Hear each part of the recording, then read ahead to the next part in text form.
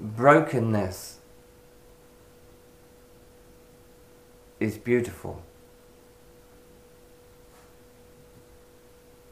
A broken heart, open to, leads one sinking into the depths of their original nature. Brokenness is the stage in which the work really accelerates, the work of return. In brokenness made conscious and aware,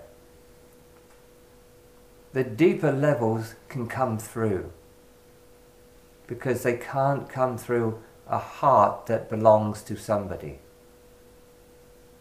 It's a stage of awakening and development all the way up to the form. Most people have this idea that a heartache is terrible. It's actually divine in process. For the body, mind and the heart doesn't belong to itself or any person. It belongs only to that one who truly is. And the recognition is, I am that one.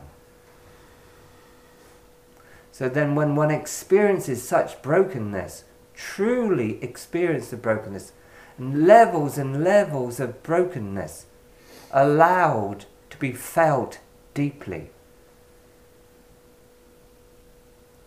at some point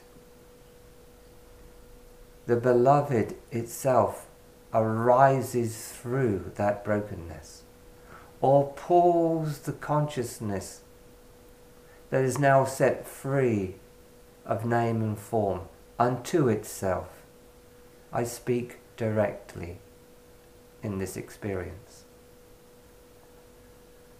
Brokenness is sacred and holy, but one must realize what can be broken can't be real.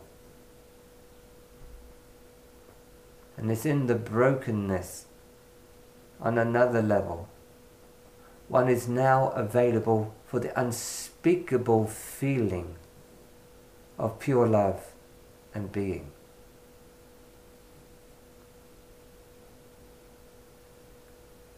The I knows what it is and knows what it is doing.